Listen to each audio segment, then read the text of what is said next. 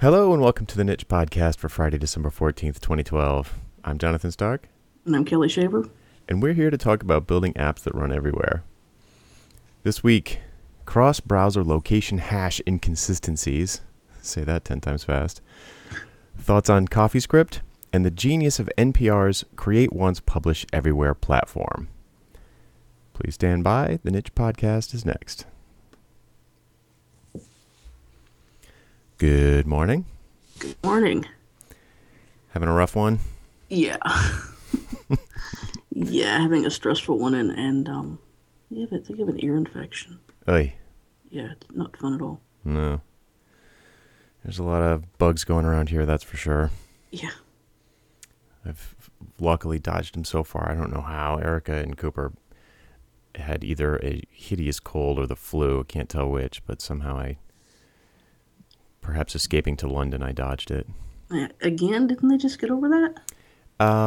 It was probably still tail end. It was probably ramping up last week and ramping down now. But there's still Cooper coughs himself to sleep every night, which is really feels good to listen to.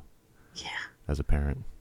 Yeah, Kira went 1 year. She was sick from September to March. Ugh. She had a cough, and then we had tubes put in her ears, and it all went away.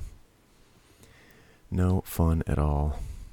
Although it does seem to, the 2-year-old seems to weather sickness a lot more easily than a 37-year-old.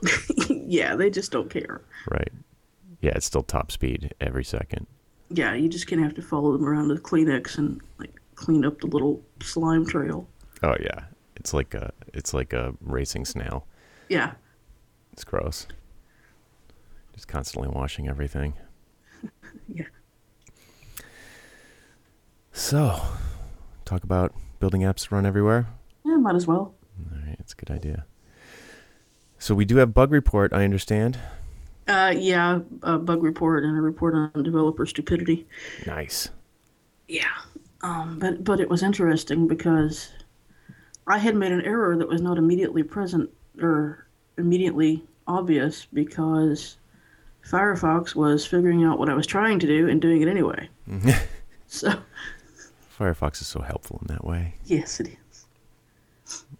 Whereas in WebKit, it just broke. To be honest, I think I prefer WebKit's behavior. But anyway. Yeah. It is arguably a big feature of the web that it's so forgiving, but at least with HTML. But with JavaScript, I kind of agree with you. I'd like it to just break, please. Yeah. Yeah, because it's going to break somewhere. So right. I prefer it break everywhere. Yeah, so you don't get lulled into the false sense of security. Yes. Not that I want everything to use like IE's JavaScript engine or anything. No. I'm not going to go that far. You don't want everything to break everywhere. Right. I kid. Yeah. Yeah. So what was what were you trying to do? Yes. I have working on a project, and I have a website that has some. I have some links on.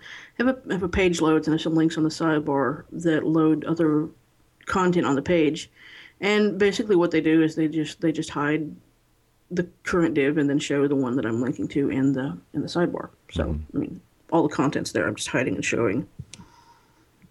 Very very simple stuff. Mm-hmm.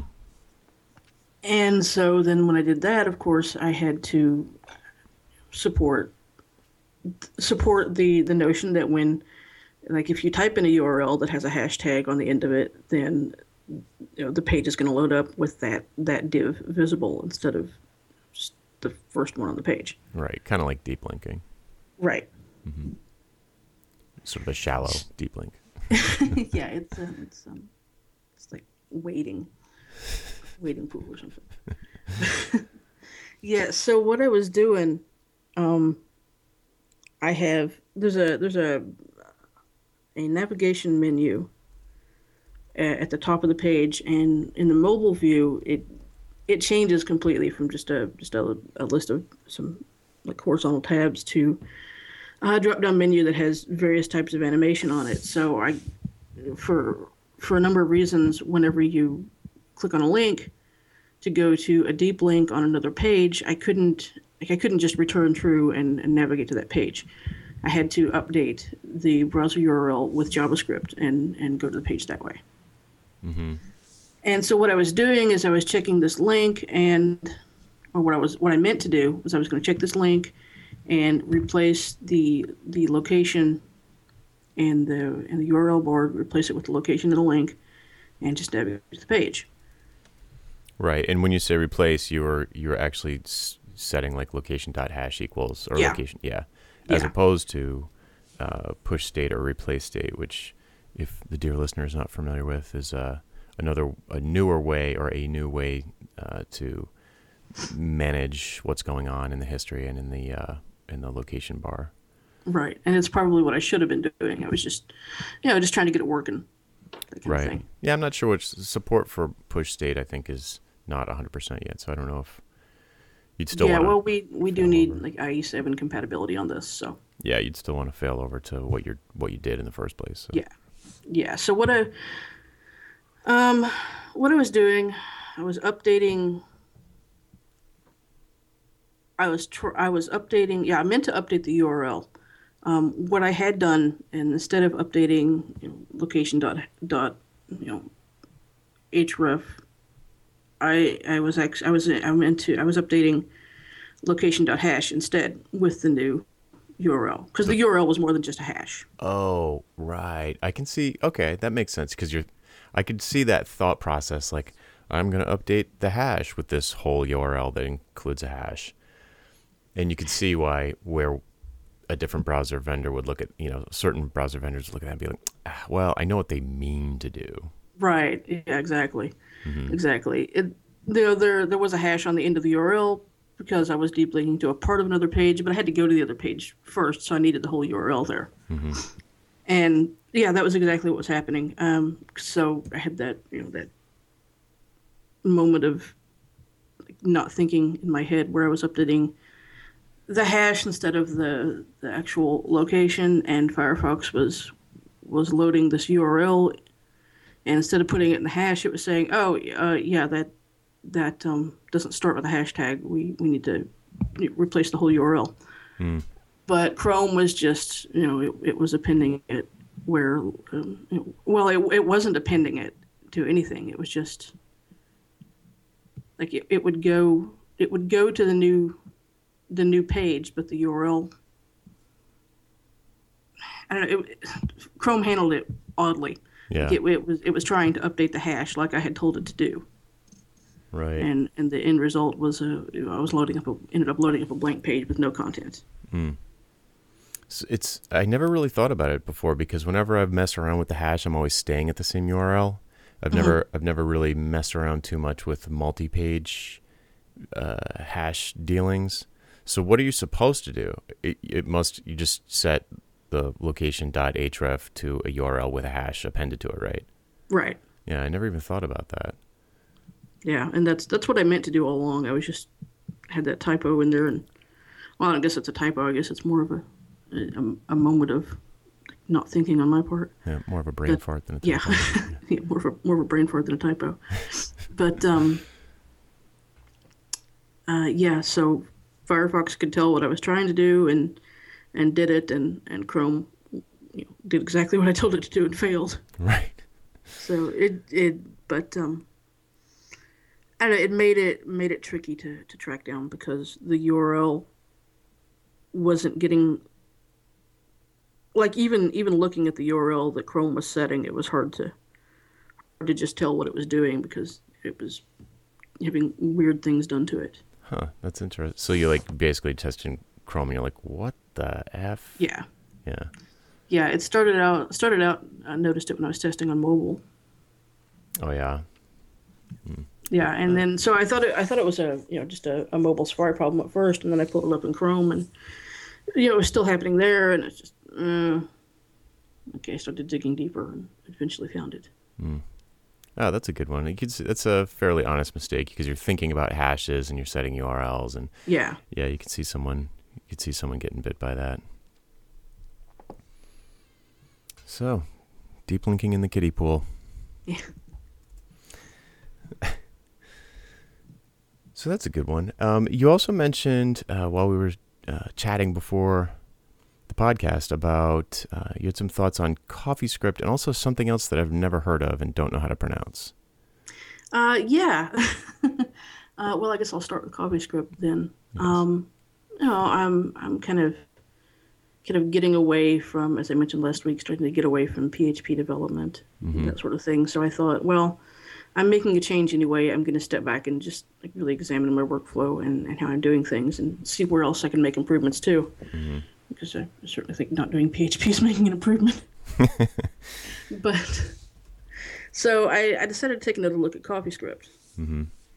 And because I had looked at it before, but I kind of brushed it off as just, well, I don't really need this. Right. Because to me, it just seemed like all it really did was clean up the syntax. And I guess probably coming from a PHP background, having semicolons and curly braces everywhere didn't really bother me. Right. Yeah. I Yeah. But was you've kind of been used doing a to it. lot of Ruby and Python lately, so. Yeah, I've been doing a lot of Ruby lately, so I decided to take another look at it. And I have to say, after giving it a closer examination, I do really like it. It does make for much cleaner code, Mm-hmm. and still being able to mix in pure JavaScript where you need to, and work with other libraries, and that's nice. I feel like there are probably instances where you have to work where, like, if you're working with another library like jQuery or what have you, there are probably times where your code can get a little inconsistent because you may have to be more, I guess, more syntactically more verbose with some of the jQuery Mm-hmm. kind of thing. But overall, it does. Yeah, I don't know. I mean, I had brushed it off before as kind of this thing that's not needed, and I really don't think it's necessary. Right. It's certainly you can certainly build large JavaScript applications without CoffeeScript. I mean, Sure. it's not a necessary thing at all. It's just a nice to have. But I do, after using it for a while, I do think it's nice to have. Yeah. Well, I mean, there's always the argument that, everything after assembly language is syntactical sugar. Right. It's like, we're not writing in C for a reason. Right. And so I kind of had the same reaction to it as you did. It's like, well, here's another thing I could learn that might be good.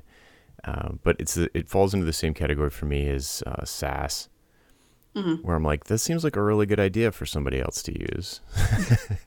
I don't know. I don't want to do any kind of CSS authoring now without SAS or less. Yeah. So So I've been, after last weekend doing all of that, I worked on that, what the heck was this? The Christmas movie Smackdown.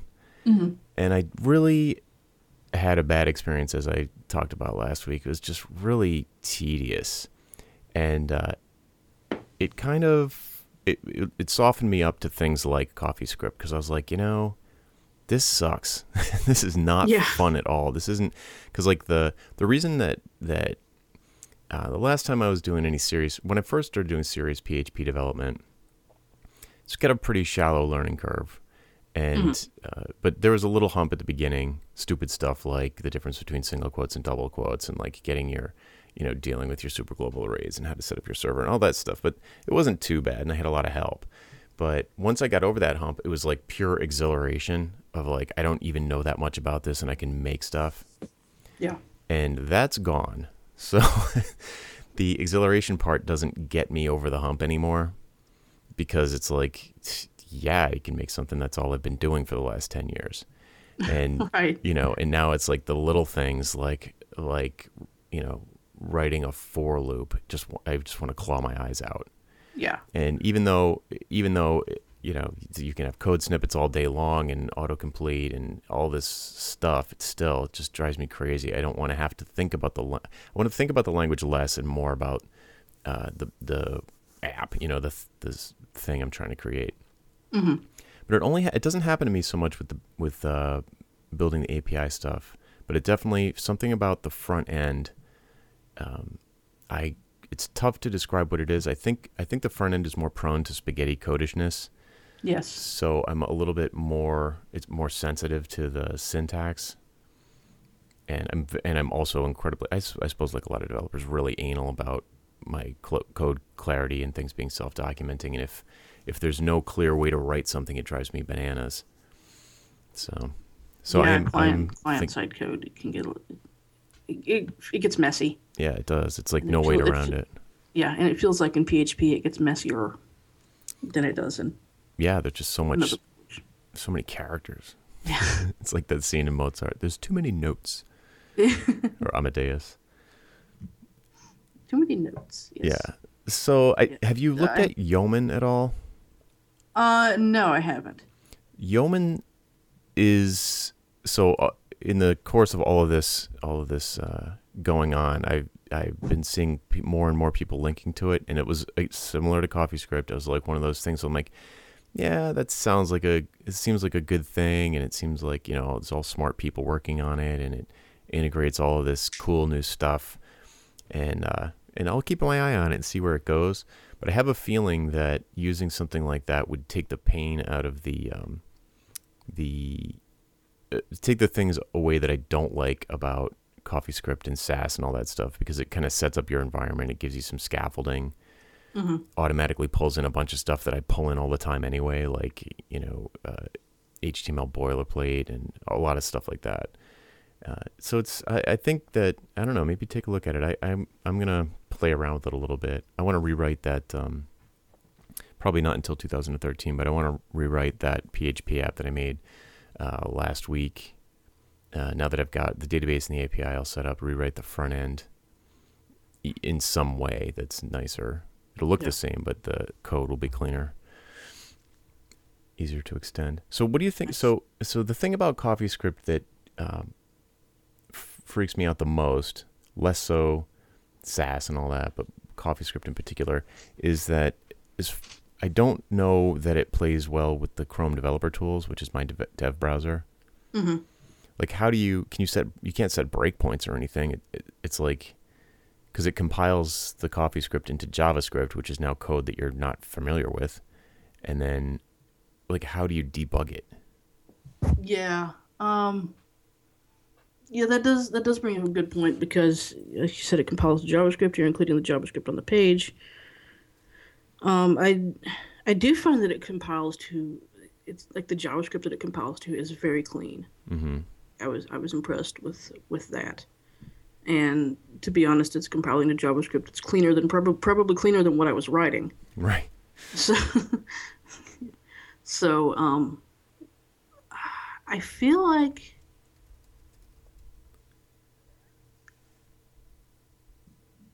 I want to say one of the web browsers, be it Chrome or Safari, has, like, you can edit your CoffeeScript files. I mean, I feel like I want to say one of them has some kind of support for CoffeeScript in it, but I'm not 100% certain on that. It might have just been an article I read where it's a planned thing. I don't know. Right. I mean, Paul Irish is, I think, either a huge CoffeeScript advocate or the original dude behind it. I don't know. Mm-hmm. And he's also on the Chrome DevTools team. And I do sort of remember him talking about them adding CoffeeScript support directly to the DevTools API, Mm-hmm. which, or panels, I should say. That's not really an API, but and they already have a feature that kind of reminds. They have two features in DevTools that are probably a lot of people don't know about. And one is that you can beautify minified JavaScript, like live, and set breakpoints, because a breakpoint is, a line-based thing. So you can take this one gargantuan line of JavaScript that has been minified for production and then explode it out just visually in the browser, and allows you to set breakpoints in the browser in the DevTools. Yeah, that's really nice. Yeah, that's super huge. And then there's another feature where you can add, a particular formatted comment to your JavaScript that will. So like a lot of people will, for performance reasons, you don't want to make a ton of network requests for a whole bunch of different JavaScript files. Mm-hmm. But it's extremely useful during development, to break your JavaScript files into separate files and then compile them into one big one in the minification process. So when you go to debug the production code, you can't, or you can, if you use these comments, you can specify like a file end almost, and then the dev tools will know that, and then and then treat them like separate files, even though your page loaded one JavaScript file. It'll treat it as different sources. Oh, okay. So it seems like a small step from there to something like adding CoffeeScript syntax support, where you're viewing. It's tricky though, because they'd have to reverse engineer the JavaScript that CoffeeScript created and convert, like it'd be like converting JavaScript into CoffeeScript and then displaying it. I feel like that wouldn't be overly difficult. Really? I mean, well, I don't know. I mean, you go. I feel like if you can go one way with it, you can go the other. But, I could be completely wrong. And of course, I guess another thing to point out is the CoffeeScript build process. It's gonna go through JS land, or it's not gonna build. So if you do have to do debugging, it's debugging behavior. It's not fixing errors in the JavaScript. That makes sense. But you could have logic errors. That's the Right. like where your flow is just wrong. Right. So I'm trying to sort of Google around while we're talking about this to see if I can dig up some kind of information about it, and I didn't find that. But Jonathan Snook, it looks like he or someone on his team at Shopify built something called Coffee Console, which is a Chrome extension, which appears to do this. And then also he links to some documentation from Paul Irish about how to create custom panels in your dev tools. I did not know about this. This is really cool. That is cool. Yeah. So we'll link to those in the show notes. But that's really, honestly, that the debugging aspect is probably the number one excuse I gave myself for not having to look into CoffeeScript very deeply. Yeah, that's interesting. I'd like to try CoffeeScript on a large project and see. That's what Infinium uses, and I have to say it's a pleasure to read. That is for sure. Yeah. You just go in and you're like, oh, this obviously does this. You know, it's not harder to read. That's for sure. No, it's not. So it's not, and it has a looks like it's going to have a really short learning curve. It's you don't have to learn any of the logic. The logic is the same. You just have to get the cleaner CoffeeScript syntax. Yeah, leave out your semicolons and braces, and I remember thinking that the looping looked delightful. Yeah. So take another look at it too. But I think for me, I won't adopt it. If the Yeoman, the only chance of me adopting it is if Yeoman provides so many small advantages that I'm like, wow, I'd be an idiot to not use this. Because it's like, it looks like it does everything you'd want to do as a modern, like mobile first web developer. It's like got everything. So I haven't looked at it since it was. And I saw the video when they first announced it when it was still in development, but yeah, it was okay, but it was a lot of like roadmap stuff. Yeah. But it's been a lot of people have been working on it. It seems to have legs for sure. I definitely took another look at it. So that's cool. I mean, one thing that with the web is that compared to native, the tooling and workflows are very disjointed compared to native. So it'd be good to. It's always good to know about new tools. So, so on the theme of apps that run everywhere, we talk a lot about web stuff, of course, because that's a great place to put apps that you want to run everywhere. But we also think about a lot of other environments, and the web is not the only place where content gets pushed or where services are required. And we've done stuff in the past over SMS and IM and Chrome extensions and a variety of different environments. We haven't done a voice interaction one. That would be good. But I did a corporate mobile strategy session yesterday, for a huge client whose name rhymes with Crisco. And and I was really trying to the goal of the talk was to impress upon them the magnitude of the shift that we're going through. And it you almost can't help getting a little sci-fi about it, because the point with a large organization is to get them to look ahead far enough so that the things they're building now don't have to be thrown away in 3 years or 5 years. Right. So, and the rate of change is so intense that looking ahead 5 years is like, either things are going to be the same, in which case everything will be fine, or it's going to be like Star Trek. So you're like, well, I got to lean to the Star Trek side of things. So that, because, that's the thing that's the risk, is if it goes Star Trek, then we're like, all right, now what do we do? So, and we've talked before about, I feel fairly strongly, I'm pretty confident that in the next, I don't know, I'm going to say, give myself a big range, say 2 to 5 years, probably closer to 3, 2 to 5 years, we're going to have some kind of very popular screenless device, connected device. Yeah, I agree with that.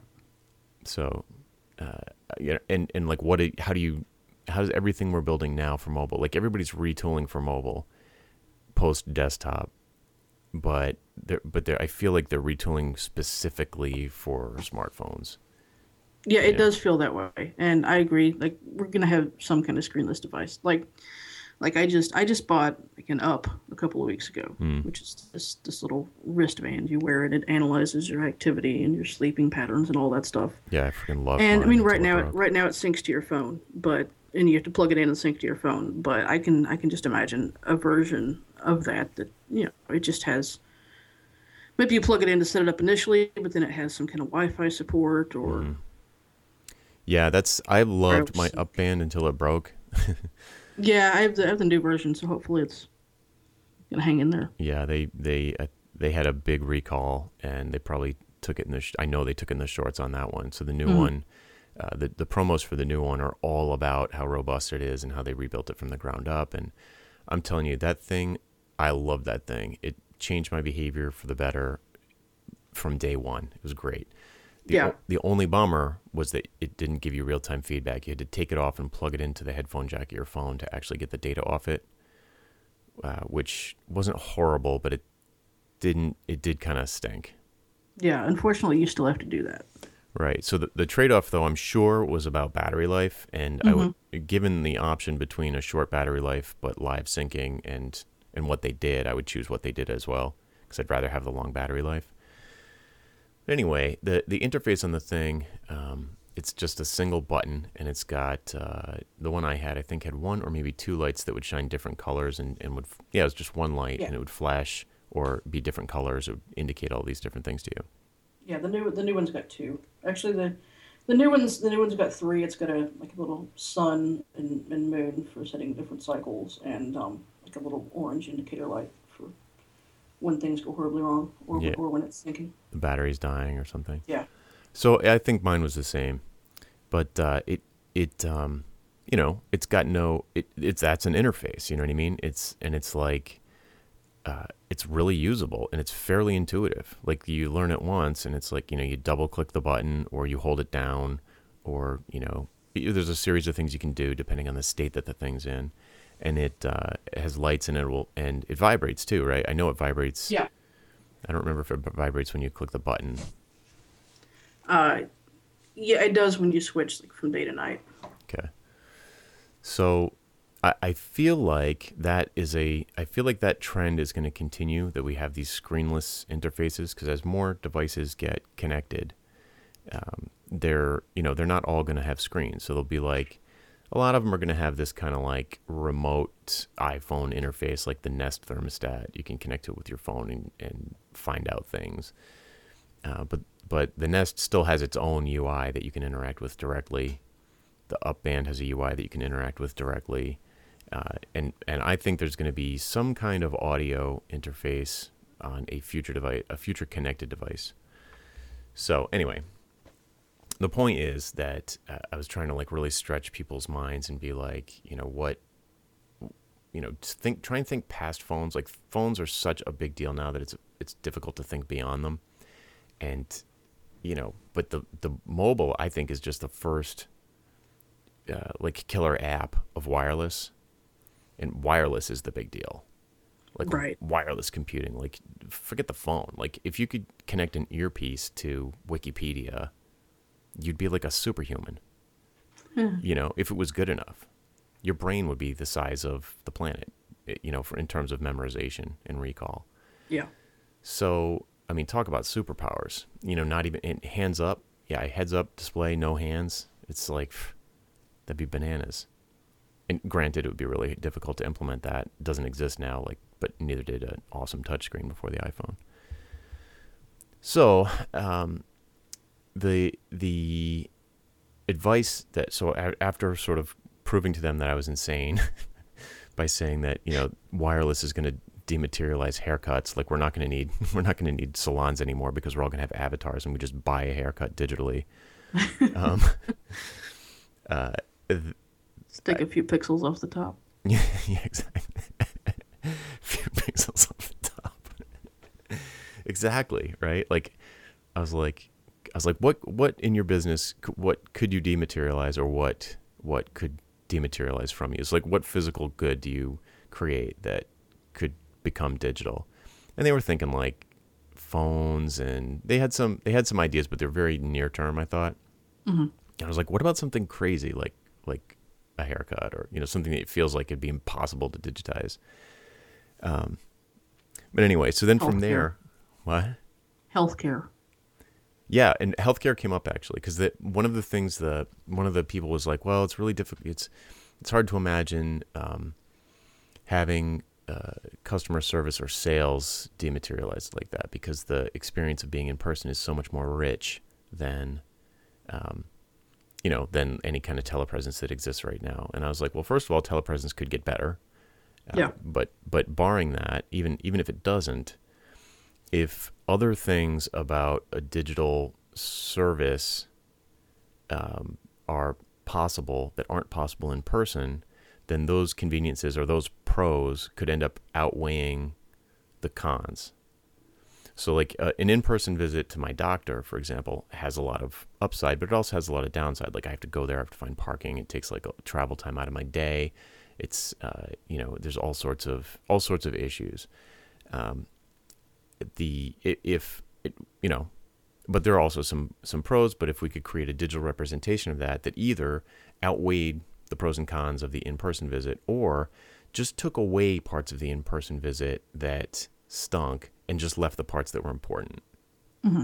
So partially dematerialized it, where you only had to come in to actually get an injection, but you could, my doctor not only accepts, but encourages patients to, if you have like a skin rash or something, he's like, don't make an appointment, just take a picture of it and email it to me. And Nice. I might be able to immediately diagnose it, or I might tell you to come in, but there's no reason to come in, just for that. And I probably just outed him to the ADA. It's probably totally illegal. Probably. But anyway, from there, it's like, okay, what do we do about it? Like, what can we do today to start planning for a future that is unknowable, like beyond unknowable? And it just comes back to the same thing over and over. It's like, clean up your content and set up APIs so that whatever crazy thing comes up in the future, you'll be able to adapt to it very quickly and easily without a lot of interdepartmental or similar communication. You know what I mean? Mm-hmm. And the example that I gave them was, I guess in 2009, Daniel Jacobson, who at the time was at NPR but now is at Netflix, he started going around sort of promote. I'm not sure why he was promoting it, but he did a lot of work to evangelize this platform they created called Create Once, Publish Everywhere, which is how they cope with things at NPR. Yes. And it's kind of straightforward when you look at it. There's a lot of complexity in the details, but the concept is very simple. But it was super radical the first time I saw it.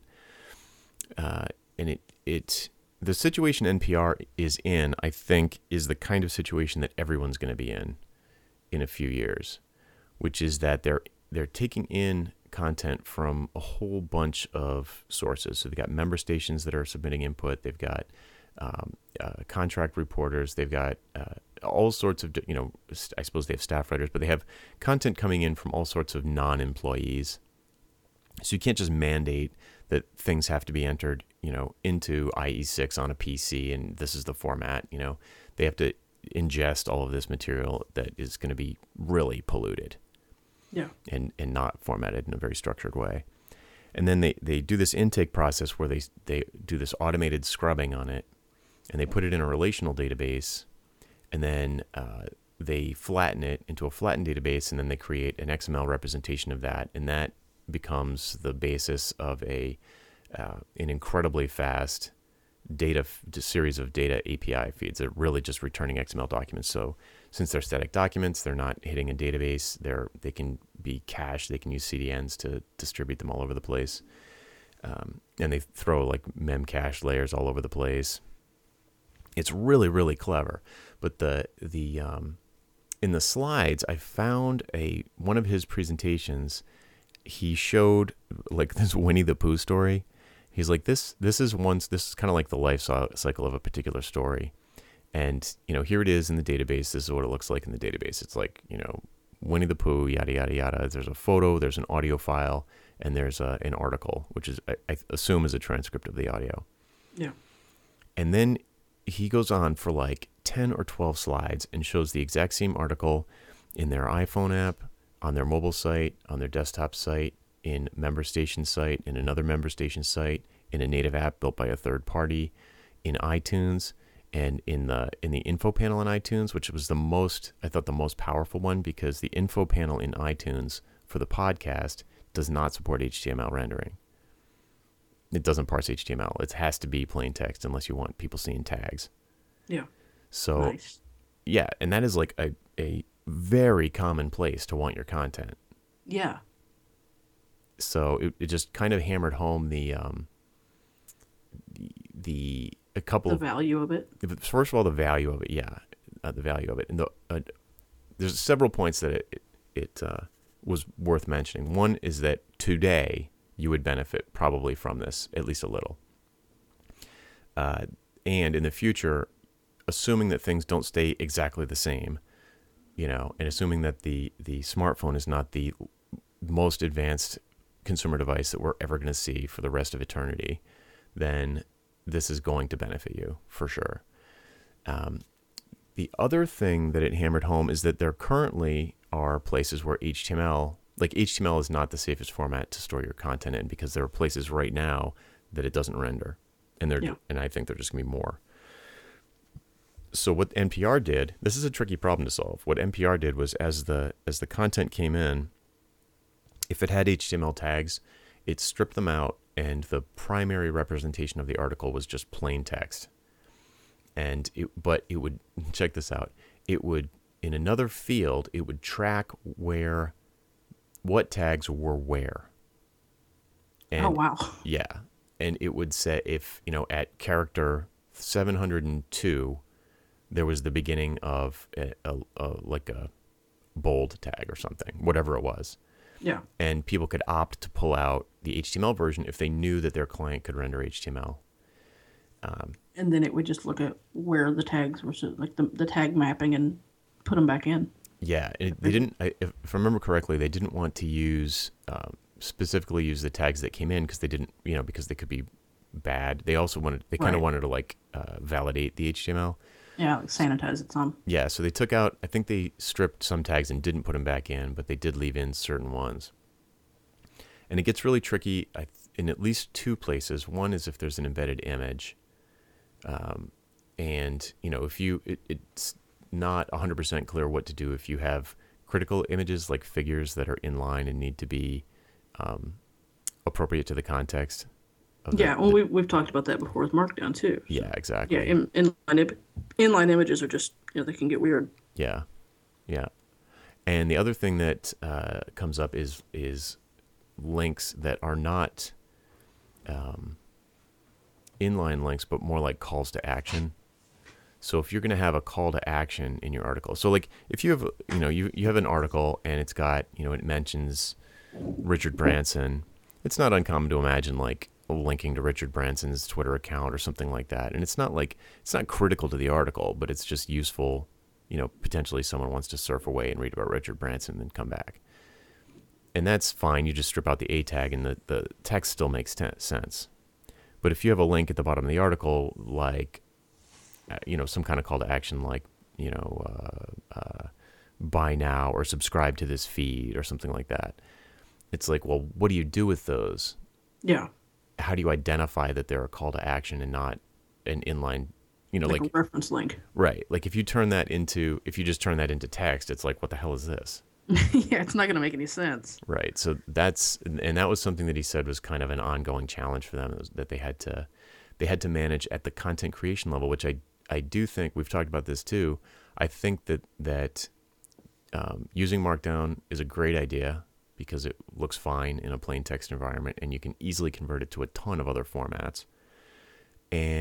But the flip side of that is that it will affect the way that we write articles. Mm-hmm. And it will, and I think this image thing and the call to action thing, I think both need to be addressed with almost like a Strunk and White. This is the way you write content. This is the way you write smart content that can be flexible everywhere. You don't put calls to action in the middle of 2 paragraphs, for example. Yeah. I mean, we have all these formats for this is how you write HTML. This is how there's no reason to, and like tons and tons of rules relating to the English grammar. Really, there's you could just say this is how you write your content if you want it to work. Mm-hmm. And I've definitely had experience with this in writing books because there might be 3 ways to say something and they all make sense, but 2 of them make it really hard to put in a book. Yeah. And it's the same kind of thing. Like you don't want to say things like, in the next chapter, I'll discuss this further, because you don't know that the chapters might get reorganized. And there's no way to go back and find those places where you're not going to remember to go back and change relative type stuff. Yeah. So you also don't want to say things like, in the following image, yada, yada, yada, because the page might reflow weird. And then the image will end up on the next page, or it might end up at the end of the chapter. It's like sometimes it's really unpredictable. So you have to refer to things by location, specifically by location. And the way that, which is not the exact same issue here and not the solution to the issue here, but it's it's an analogous type of problem where if you're putting together a book, it affects the way you actually author the words because you know it's going to be in a book and you only want to refer to things in a particular way. Right. So I think the same thing's going to happen for writing. I almost said it on the web, but I think it's bigger than that. Just writing for shareable content. So, and that was just the content part. The API was pretty crazy too, but I thought the content piece is really the critical thing, the critical story. Yeah, getting that in a format that you can pull out and then and bend and shape to whatever you need. Mm-hmm. So the other big takeaway from an organizational standpoint from a talk like that is that they get all freaked out because, they're like, you're flipping through these slides and a lot of them look like crap, like here's the Winnie the Pooh story looking like crap on this site, and here it is looking like crap on that site, and here it looks okay in this, but the branding is all different and it's all and I think that is something that marketing departments and people who are real sensitive to branding guidelines and style guides and people who are real sensitive to that stuff, which I think is important stuff, just can't handle the sort of, they want the reach, they want to be in all those places, but they want to have control over the experience. Yeah, somehow. And you can't do that. You have to give it up. You can control the look and control the styling and branding and all that when it's on your stuff. Right. But when you open it up to allow it to be on other stuff, you have to let go of that. Yes. And And the way that I say that to people is like, you can control an experience, but you can't control all the experiences. Right. And so you've kind of got a choice between, there's two continuums that I see. There's one that is has got, market reach on one end and pixel perfect control on the other end. And you can't have both. So if you want a big market reach, there's no way you can be pixel perfect and control the packaging of the experience. Yeah. You can't have both. And the other one is flexibility versus optimization, or adaptability versus optimization, where on the one end of the spectrum, you from a content standpoint, you're writing the content, the whole conversation we just had about that Markdown might change the way we write content, is you want to write the content in a way that is most flexible so that it can, be repurposed in a variety of mediums, as opposed to optimizing it for a particular container.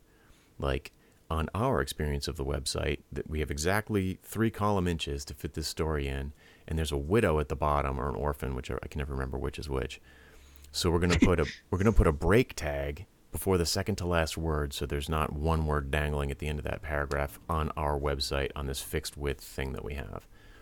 And now you've polluted the database with like layout instruction specifically for one experience that now everyone else is going to have to suffer from.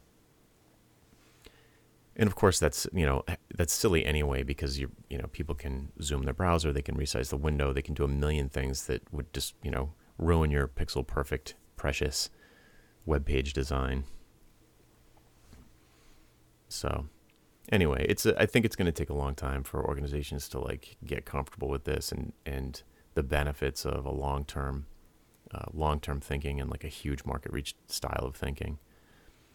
It is, and I think it's going to take a long time. Not just the companies themselves, but the company contracts with a design agency, and the designers are going to want pixel perfect, and I think it's gonna take a while. Yeah, I posted a couple of cool articles on Twitter today. One was from a list apart, and it was about embracing the web aesthetic. Mm-hmm. And John Alsop said 12 years ago, it's like the web is inherently flexible. If you're building web pages that are print, a fixed width print column, you're doing it wrong, and you're just making it hard on yourself. And I think I said a couple of weeks ago, like HTML is responsive by default, CSS is the problem. Yeah. You don't, if we didn't want to, it's like CSS creates a problem that it then is trying to solve with media queries. So anyway, I think I don't know where I'm going with that. I'll just link to the article, and it's like, it's a lot of things that really appealed to me about progressive enhancement, not graceful degradation. And, do we really need all these images that we've gotten gluttonous about all this bandwidth, and we're just throwing images on pages just to put them on? And, this is like all these really great points in this list apart article. Yeah. I've done a lot of design lately with very little images. Mm-hmm. And it's just, when you're talking about things like responsive design and things like that, it's a lot easier. I guess I've replaced a lot of images with icon fonts. Yep, that's a great move. Yeah, I definitely do some of that, or I'll use like HTML entity codes, but just trying to stay away from images as much as possible. But I'm reading more and more that people are having great results by just making JPEGs that have they're big dimensions but low quality, and that the file sizes are really low, and they just look great. Another thing I just read was that if you have a picture of like a person, and the person is the subject of the photo, and you kind of like blur the stuff that's not their face, or crop out any like busy background stuff, it makes the file size really small, because the compression will just be like, it's black all the way from here all the way over to here. And they show a couple of examples of that where like a 9 kilobyte image went down to a 4 kilobyte image, and it took me a few, looks back and forth to even figure out what the difference was. Right.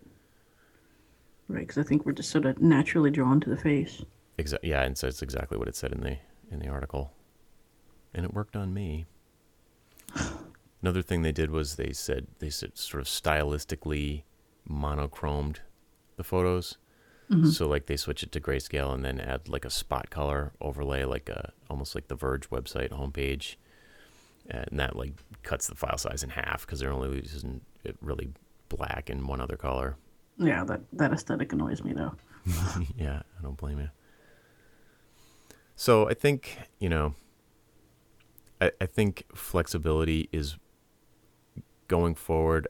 It's nice to think about optimization and just be like, it's kind of comes from the canvas first mentality of web development, which we've all done. You just like think, oh, here's this 1024 by 768 space to fill, and you fill it, and then it's like, oh, this doesn't look good on mobile. So I think flexibility is just going to be the name of the game, and control is just gotta start to disappear. Yeah. It's going to take a shift in mindset, but like mobile first responsive design is a start. Yep. Yeah, Josh just did have you been reading about style tiles at all? Not a whole lot. I mean, I'm familiar with the basic idea. Yeah, there's not a ton to it. I mean, it's like a mood board almost. And Josh just did one for Josh Clark, Global Moxie on Twitter. He just did one for a project that I'm involved with, and it's like a one-page PDF that says this is the text treatment of a header, this is the text treatment of a body, this is a call out, this is the iconography for the site, these are the 5 colors we're going to use, and here's where we use them. But it's like one screen full of info, mm-hmm. and the client was kind of, you could sort of hear them nodding over the phone, like, oh, okay, that's kind of cool. Nothing's bothering me. And then he did he had a single page responsive web design that basically implemented the styles in with like lorem ipsum text. And actually he used bacon ipsum, which I hadn't seen. Nice.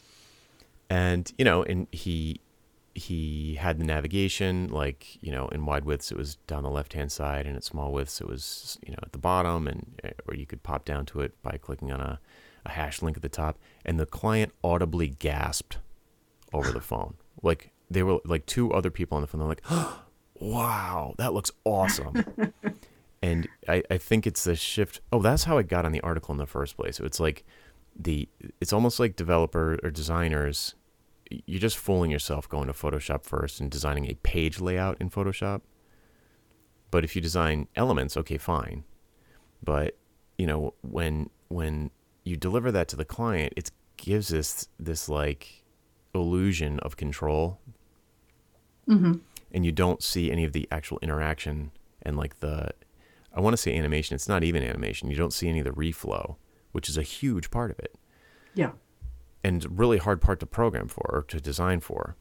So I was really, it's the way I do stuff for myself. I can't think of a time I've ever done a client pitch using like a style tile and like a web page mock-up, and like, but it was like totally worked.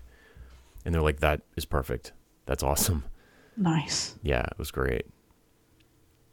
So pretty excited about that. And it seems like I'm hearing a lot of the more, the Chris Coyers and other like, Malarkey and all these guys talking about a new kind of workflow, like maybe not going to Photoshop first and maybe not presenting comps back in the day. Right. So be interesting. Like I tend to, like my initial take will tend to be that I'll still end up going to Photoshop. Mm-hmm. But it's not like I'm there to produce a mock-up. I'm just playing around with ideas that then get pulled out and into the code. Right. Like ideas for different treatments of certain elements, and so I mean, sort of the same sort of thing you would do with style tiles. Mm-hmm. Kind of mood boarding type stuff. Mm-hmm. Yeah, I mean, I was really surprised by there's sort of two things in my CSS. I tend to go through in a couple of passes and do like a pure. I always do my development the same way. It's works for me. When I'm doing a web page, it's like I do the HTML first. I try and make it as semantic as I do make it as semantic as possible, so that if you looked at it with no style sheets and no JavaScript, it'd be a good looking page that was readable.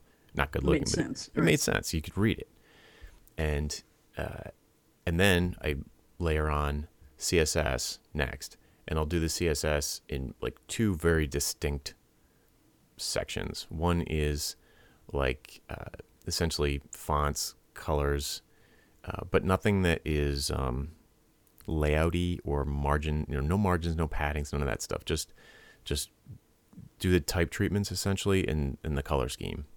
Mm-hmm. And just adding that is huge. It makes a huge difference. And then after that, then I start like nudging things around the layout and, spacing them out potentially a little bit differently. But I always feel like that I want to keep that separately, because that's where I start to feel like, first of all, I'm getting into territory that I'm not that good at. And second of all, I'm getting into territory where I'm really just pleasing myself. And I'd probably be better off making it look as much like readability as possible. It depends on what you're building. Like if you're building like a content site or a blog, then to me it's like, why bother? People are just going to flip on, read it later anyway. Or they're going to read it in Flipboard. Yeah. So who cares? Like, why waste all that time? I don't know. I know a lot of people, heads probably just exploded when I said that. Why are you, Chris Coyer, why are you wasting all your time designing your website? No one's going to read it on your site anyway. Now, obviously, there's plenty of exceptions, but for me, it's just, I just want it to be easy to read. Yeah. And focus on the content. But then again, I'm not a designer. Well, I think you probably watched last year as my eyesight got worse and my designs got simpler. Yeah, I suppose so. So I'm back to making pretty things now. Yeah, you're always my go-to person. Is this high contrast enough, or should I? Yeah, I'm definitely prone to like trying to make this sort of secondary text a little too light. Mm-hmm. But even I tend to do it sometimes, I think. Oh yeah. Well, we're getting pretty close to the end of the episode, but there's something I read that I wanted to bounce off you that I think dear listener might be interested in. Mm-hmm. And maybe it's just fodder for a future episode. I don't know that there's anything we can really discuss so much, but I read an article just before we got on the phone about I don't remember the guy's name, but I'll link to the article. And I don't know if he was blind or if he just worked at the it's like a screen reader company. I think it stands for is like NVMD or something. But they write screen reader software and assistive devices. And he was kind of lamenting on Twitter the fact that in his experience, it's been easier to find native iOS apps that were more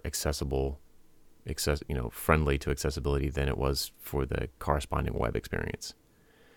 And I think the tweet was something like, surely it would be easier to make your mobile website more accessible than going to the trouble of making a native app more accessible. And I was just sort of curious if you'd had any experience with that, or if your experience mapped to that, or...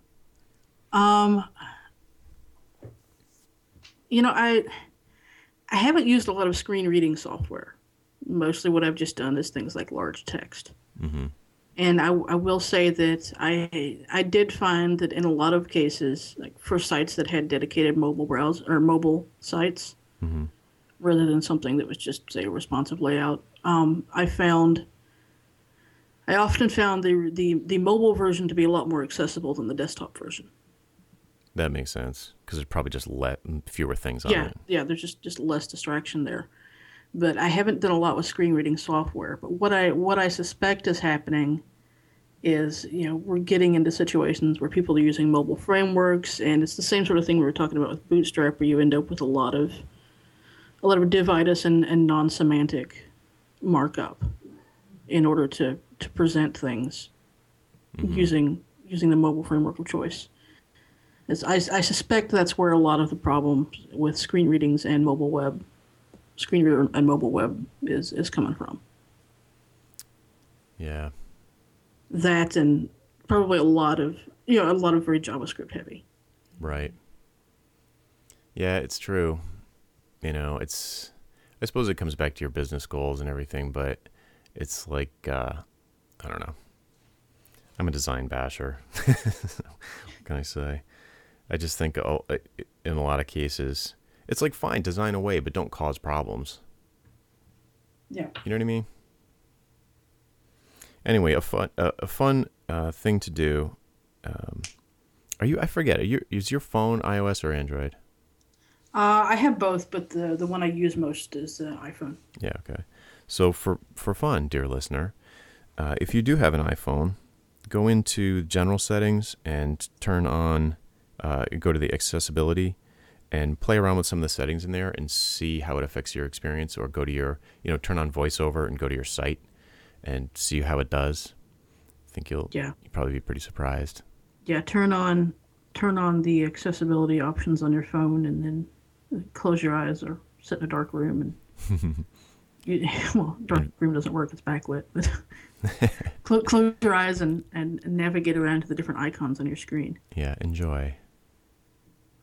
Yeah, so you can see why that would be. You can see why people wouldn't be sensitive to it, I guess, because I think people would be a lot more sensitive to it if they had to deal with it, obviously. Yeah. I don't know, it's hard to. Yeah, I think actually one of my objections to the iPhone when it first came out was the lack of a tactile keyboard. Because I can pick up my phone and I can dial it in the dark, or I don't have to see to be able to dial the phone. Right. And it's a cell phone. If you're just talking about calling up, like using it for convenience. Yeah, okay, maybe, whatever. But if it's a phone. If you need to make any kind of emergency phone calls or that kind of thing on it, I felt like not having the tactile keyboard would make it really inaccessible, like as in order to in terms of making phone calls. Mm-hmm. Yeah, but it does have that. Like, what is it? Triple click on the home button to. Yeah. Yeah, you can set it up so that it's voice dial and all that. It's not Siri, but it's like sort of like that. You can do certain things that are voice activated. I haven't played with it all that much, but you can do it. So maybe we should close with a quote. I want to say a quote from the article, actually. The article is called "The Web Aesthetic," and it's on A List Apart. And one of the quotes is from Tim Berners-Lee. And he says that the primary design principle of the web is universality. Terrible word, but you get the idea. And he says it should be accessible from any kind of hardware that can connect to the internet, stationary or mobile, small screen or large. And I would hasten to add, or no screen. Yeah. There's another quote in here too about, where is it? John Alsop says, "It's the nature of the web to be flexible, and it should be our role as designers and developers to embrace this flexibility and produce pages which, by being flexible, are accessible to all." Totally agree. And there's one other good one that... Where are you, bugger? Hope this isn't too tedious. "Websites need to be just as easy to use when displayed as plain text or read aloud." Totally agree. Yes. "Progressive enhancement should now feature throughout the design process." There's tons of great quotes in this article. It's really good.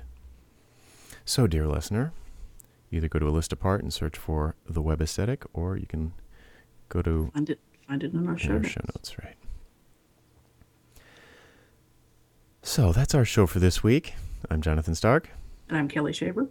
And we hope you join us again next week for the Niche Podcast. See you later. Bye.